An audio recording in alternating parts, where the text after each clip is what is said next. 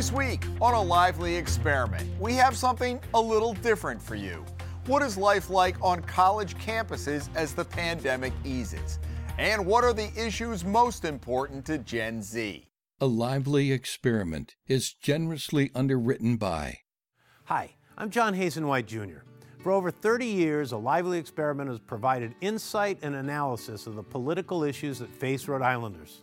I'm a proud supporter of this great program and Rhode Island PBS. Joining us with a perspective from each of their campuses, Raymond Bakari, editor-in-chief of the Anchor newspaper at Rhode Island College, and Jason Phillips, editor-in-chief of the Good 5 Cent Cigar newspaper at the University of Rhode Island. Hello and welcome to Lively. I'm Jim Hummel. We appreciate you spending part of your weekend with us. The newspaper industry has seen dramatic changes over the past decade with economic challenges and a move to digital platforms. What remains the same at many college newspapers in Rhode Island is a commitment to chronicling what happens on campus, highlighting student life, and holding the administration accountable. I will say before we begin, we had expected to have one other editor to join you today, and as happens these days, he wound up getting COVID on Wednesday. So we apologize that we'd had three editors, but you know, that's kind of the way it goes. And that's a great intro, Jason, into, so first of all, welcome Raymond and Jason. It's a great intro into COVID. And you had to, it started, what, your freshman year, right? Yeah, at the end of my freshman year, COVID started and broke out, and we had to leave and stay home after spring break. So it must be, and having gone through all of that we lived through, it's got to be great to be back on campus. Give me the vibe this fall. It really is the way you envisioned college when you started. Yeah, I mean, it really is. For the cigar and for me at URI, for the past 2 years now, it's been kind of a learning process of what college is online. For us, it was really hard at first to figure out how we were going to put out a paper digitally when we were completely off campus. And when we got back, it was a complete learning process to how we were going to put together the paper when we were back in person. So for this year, coming back on campus, for us to be completely back to what is normal is really exciting. There's a lot of excitement among the new reporters and the old reporters. We've had the biggest incoming class of journalism at URI in about 15 years that started this year. And, you know, that's been reflected in the paper as well. We had almost 50 new members just attend our first meeting of the semester, which was amazing. And there's excitement among everybody, you know. Just being back. Yeah, exactly. Let me disclose here. I am the professional advisor, I use professional in quotes, for the Anchor and have been the last 10 years. So I work with Raymond regularly. Raymond, I remember when we were having to shift, it was your freshman year, having to shift to digital. There was a point where none of the editors had met each other. They're putting out a paper every week. What was that like for you coming onto campus as a freshman? Yeah, it was very interesting. So when I started my freshman year, it was still on Zoom. I joined, I believe it was October 2020, around September, October, at the Anchor newspaper at Rick.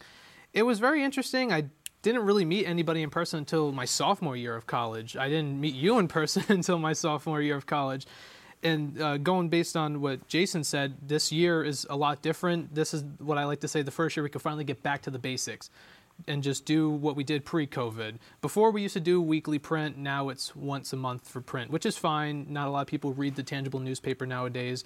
We're doing weekly digital. So now there's just potential to get back to the basics and go forward and improve. And that's reflective of where society's going because a lot of newspapers are having, the circulation has declined, more people are going toward digital. So talk about that, and you were there for that. Was it, you were printing every week printed papers, right, as they did at Rick. Yep. So talk about the discussions to move to digital, and now you have to push people toward the website, right?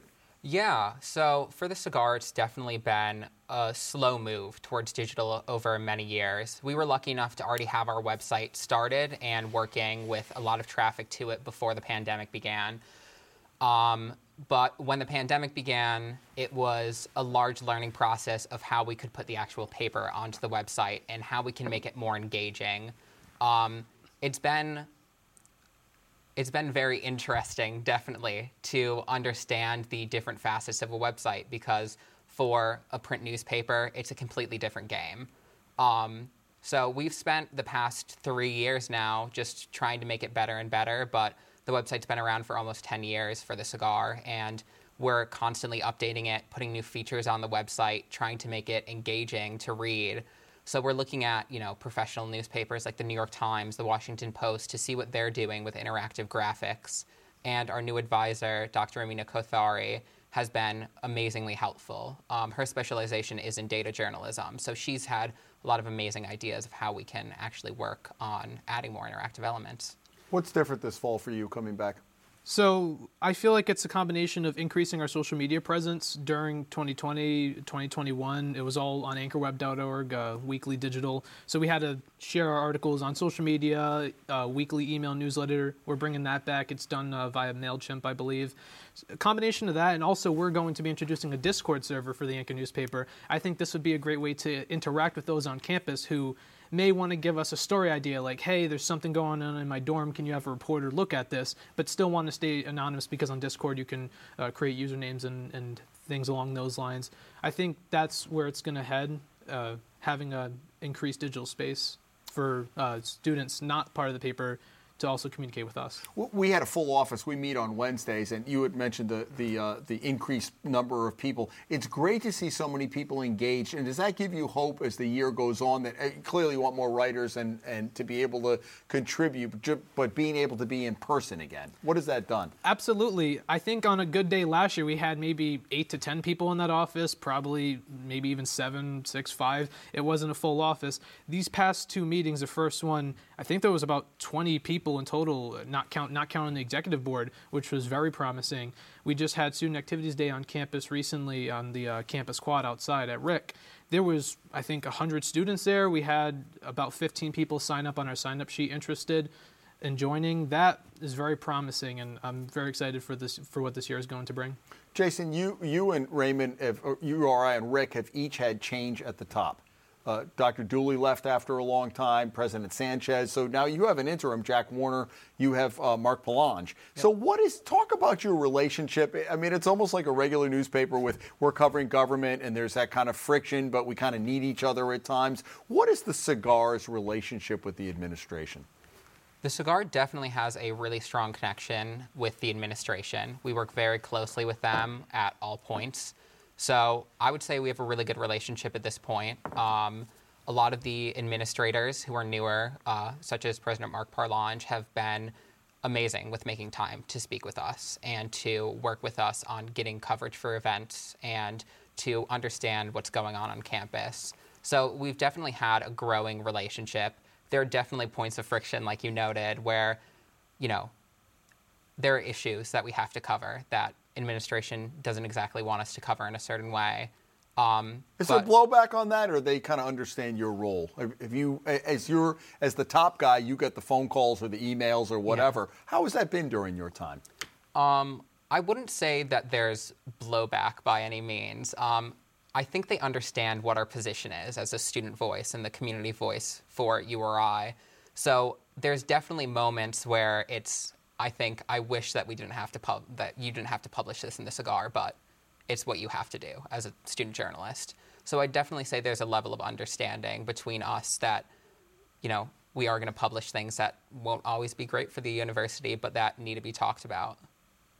I feel like we have a decent relationship with the administration. Dr. Warner is a very approachable guy. He's new, but he's been around the block because he was in higher education and then he's come back. So he's kind of the interim to the next person. Exactly. I think he also worked for Governor Kucheri back in the day, too. He's very approachable. I've had maybe one conversation with him so far. It wasn't really a long conversation. I'm planning to try to meet with him sometime to let him know, here's what the Anchor does. We want to make sure that the Anchor is out there to be the eyes and ears of the campus community, as you always tell us in our weekly meetings. I don't think we've had any blowback. I've never gotten an email or phone call from admin saying, hey, I don't like how you wrote this about us, or that's not true. Whenever we ask them for a statement or a quote, they've been very compliant, and they'll give us an answer. You know that. We covered the interesting situation going on with our student parliament's funding that was frozen by President Sanchez last year. I've been all over that, trying to cover it in our news section. Admin's been very cooperative in talking to us. I don't think there's been anything too drastic in terms of getting them angry. I've heard occasionally if someone I think one person wrote an op-ed about how They hadn't had an in-person class in 2 years. That made the Projo. We had someone also do an op-ed where they kind of called out admin a little bit. I only heard behind the scenes that admin was upset. I've never been told directly. So that was the big frustration, though, at Rick, right? Because Rick lagged a little bit behind URI. I think part of it because it's more of a commuter school, and Right. they were, I don't know what the reasoning was. People are interacting with others. But wasn't that a big bone of contention, that getting back, having to masks, and getting back into class? Because my memory was a year ago, it was delayed more than the other schools actually getting back on campus. Exactly, and to my understanding, it goes up to the professor for each course. I had hybrid courses. I took a summer course this past summer where we didn't meet at all. It was certainly a little frustrating as a student. I wanted to get the as advertised college experience, but now this year things look bright, and I'm looking forward to what this year and next year will bring. What about URI has had an interesting relationship with the surrounding towns? You know, there have been some issues with off-campus, Bonnet Shores, Narragansett, and all of that. Is that something, I mean, you could probably pull some stories from 30 years ago and it may be the same. Is it just going to be kind of natural problems with off-campus kids? Has that gotten better? What is the dynamic now down there? I would say that the dynamic is definitely a lot better than when the propositions to limit student housing off campus were first announced. There's a big whole court battle on that too, right? Yes, there was. So the town of Narragansett and the surrounding towns have made it so only 3 undergraduate students from URI can live in one house off campus at a time. Which was a large problem because many of the housing options off campus are 5 bedrooms or more. So many students were left without the option or were forced to pay more in rent each month to not have access to 2 bedrooms because only 3 people could live there. Landlords were upset that they weren't able to get, students to live there. Students were upset that they didn't have housing because there's also a shortage of housing on campus at URI.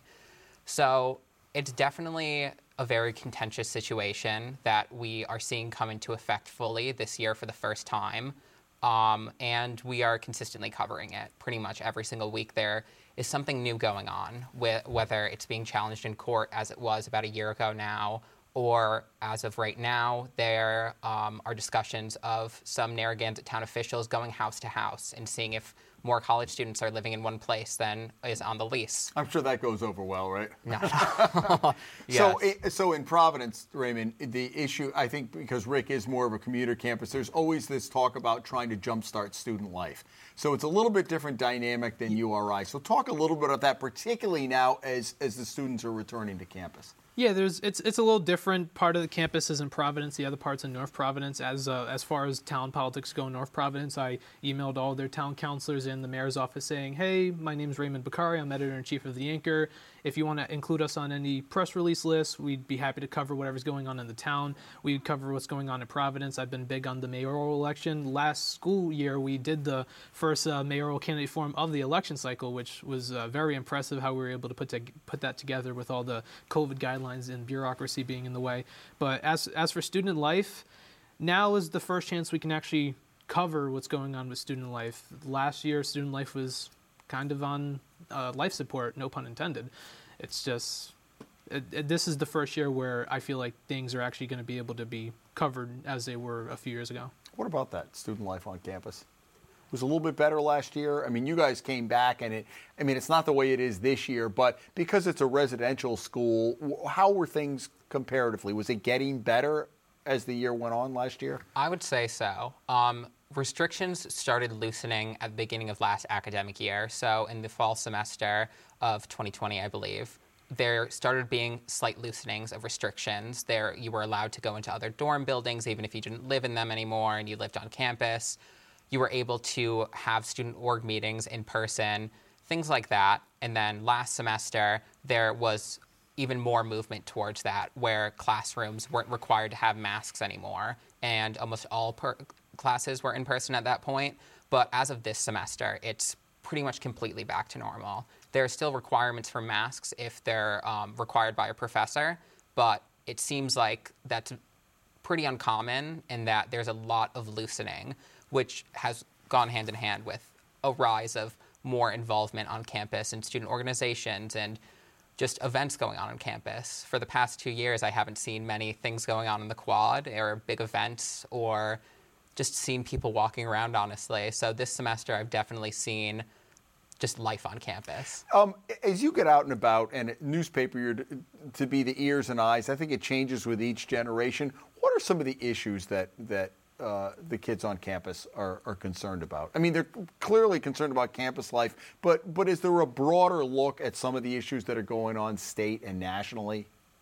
Yeah, there definitely are. A lot of the national issues that we are seeing right now are things that we're doing larger story coverage on.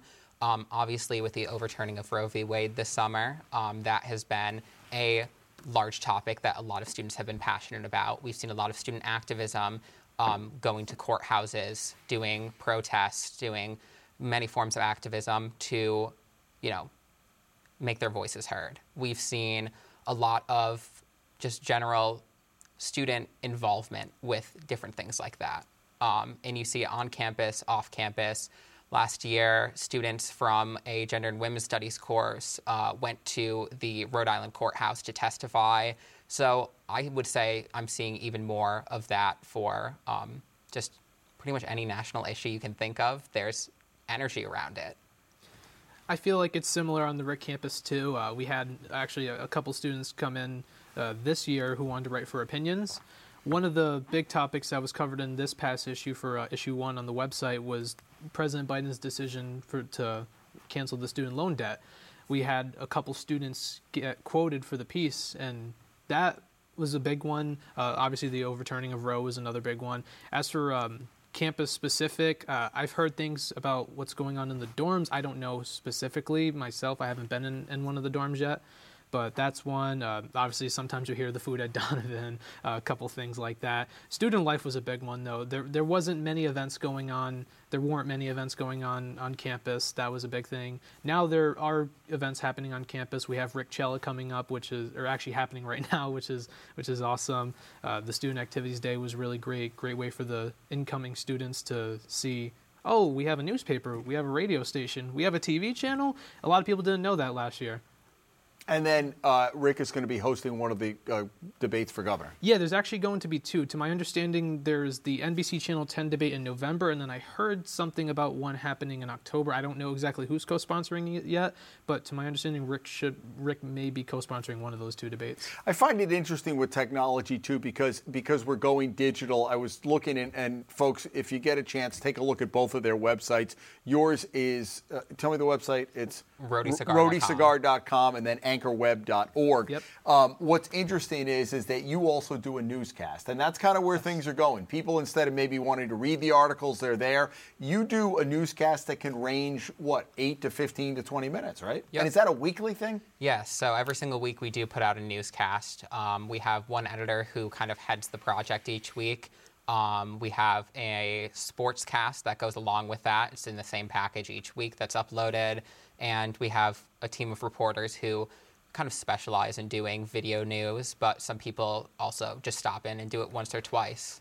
It's a lot more effort than you think to put together 20 minutes, isn't it? It definitely is. The good thing is we have our reporters doing their own editing for each of their own indivial packages. So each different story that you see is fully put together. Right. Yeah, it comes and you to just the have editor. to string them together. Yeah.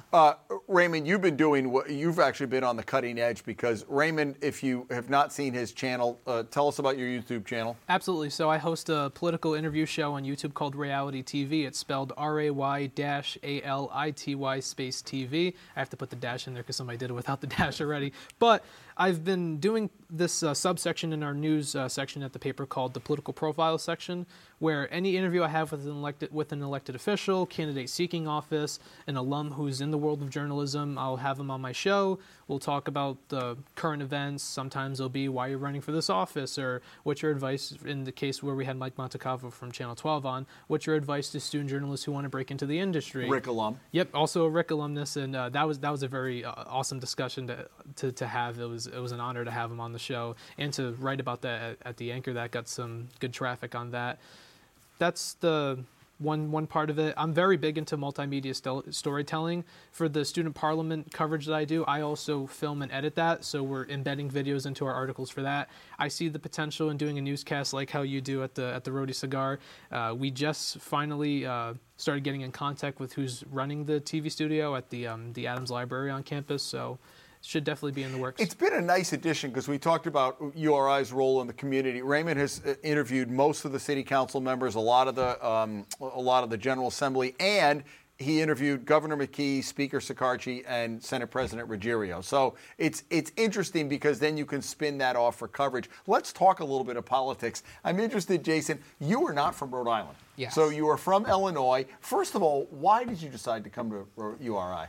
I was lucky enough to be able to get a one-on-one tour on campus when I applied, and the old editor-in-chief of The Cigar at the time, Ian Weiner, was actually my tour guide and showed me around campus. And he closed the deal on you, didn't he? He closed the deal, yeah. He had me in The Cigar before my first week of campus was even there. And yeah, I mean, the journalism program is amazing at URI. The faculty is so great.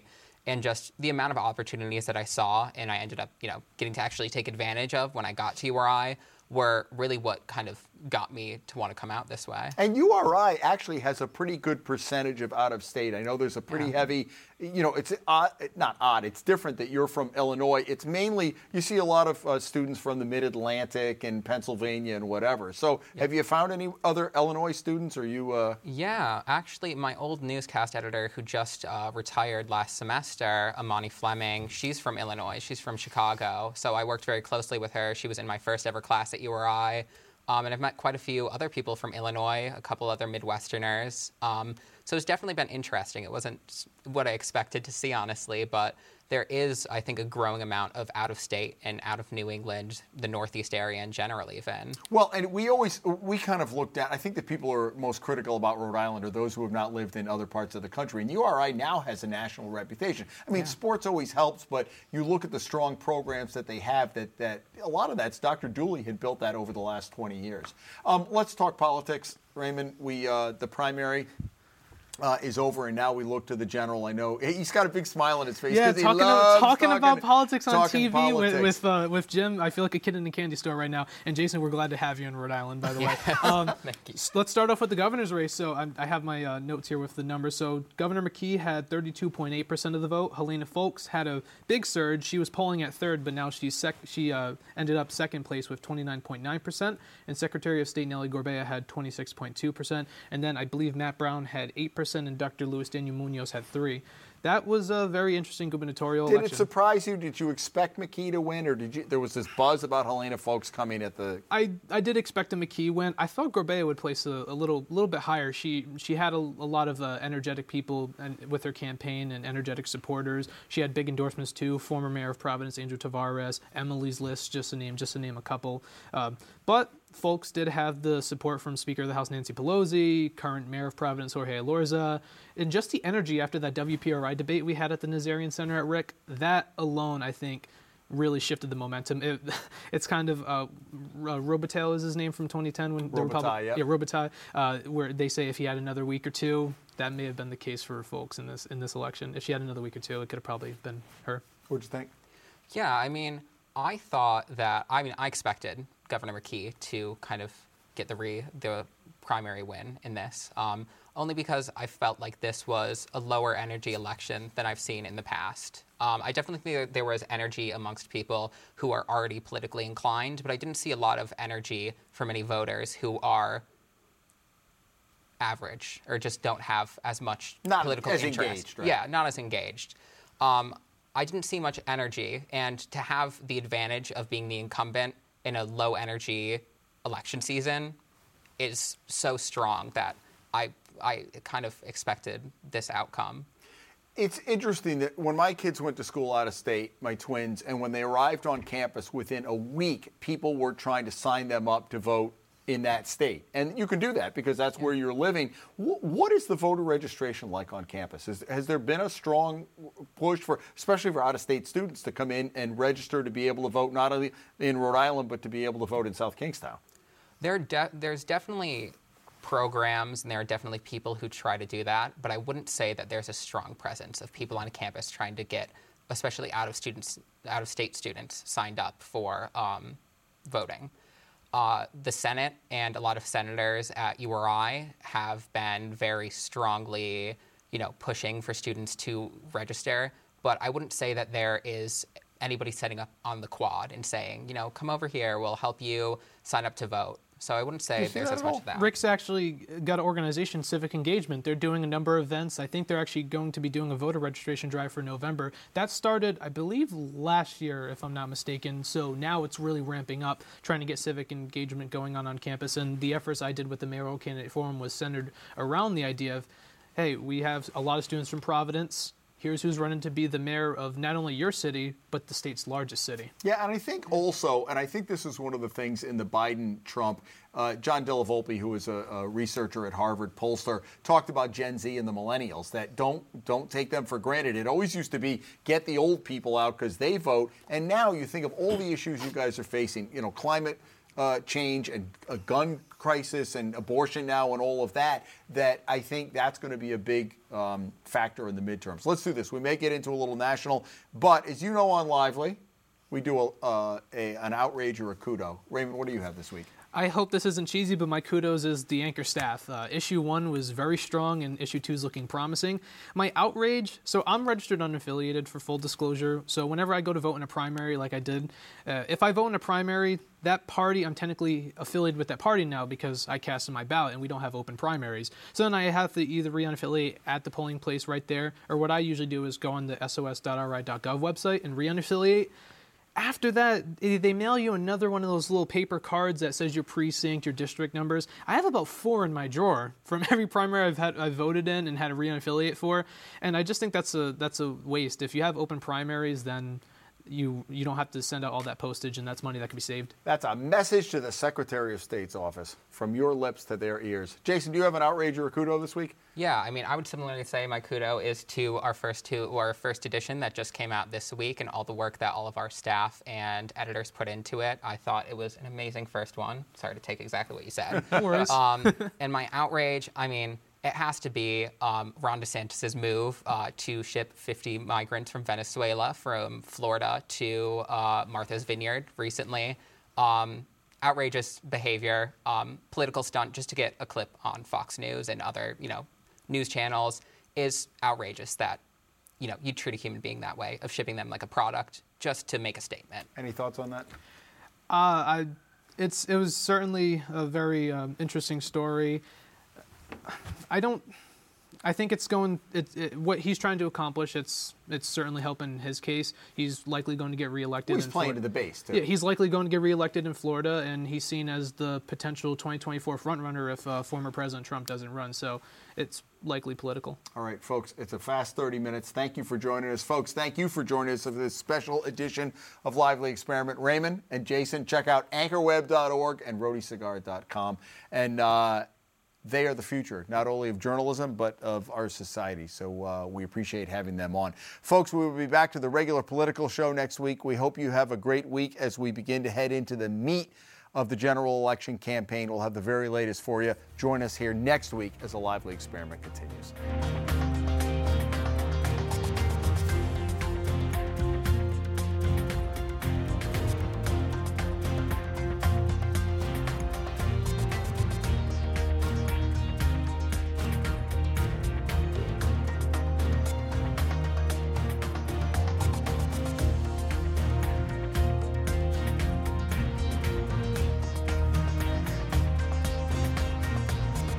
A Lively Experiment is generously underwritten by...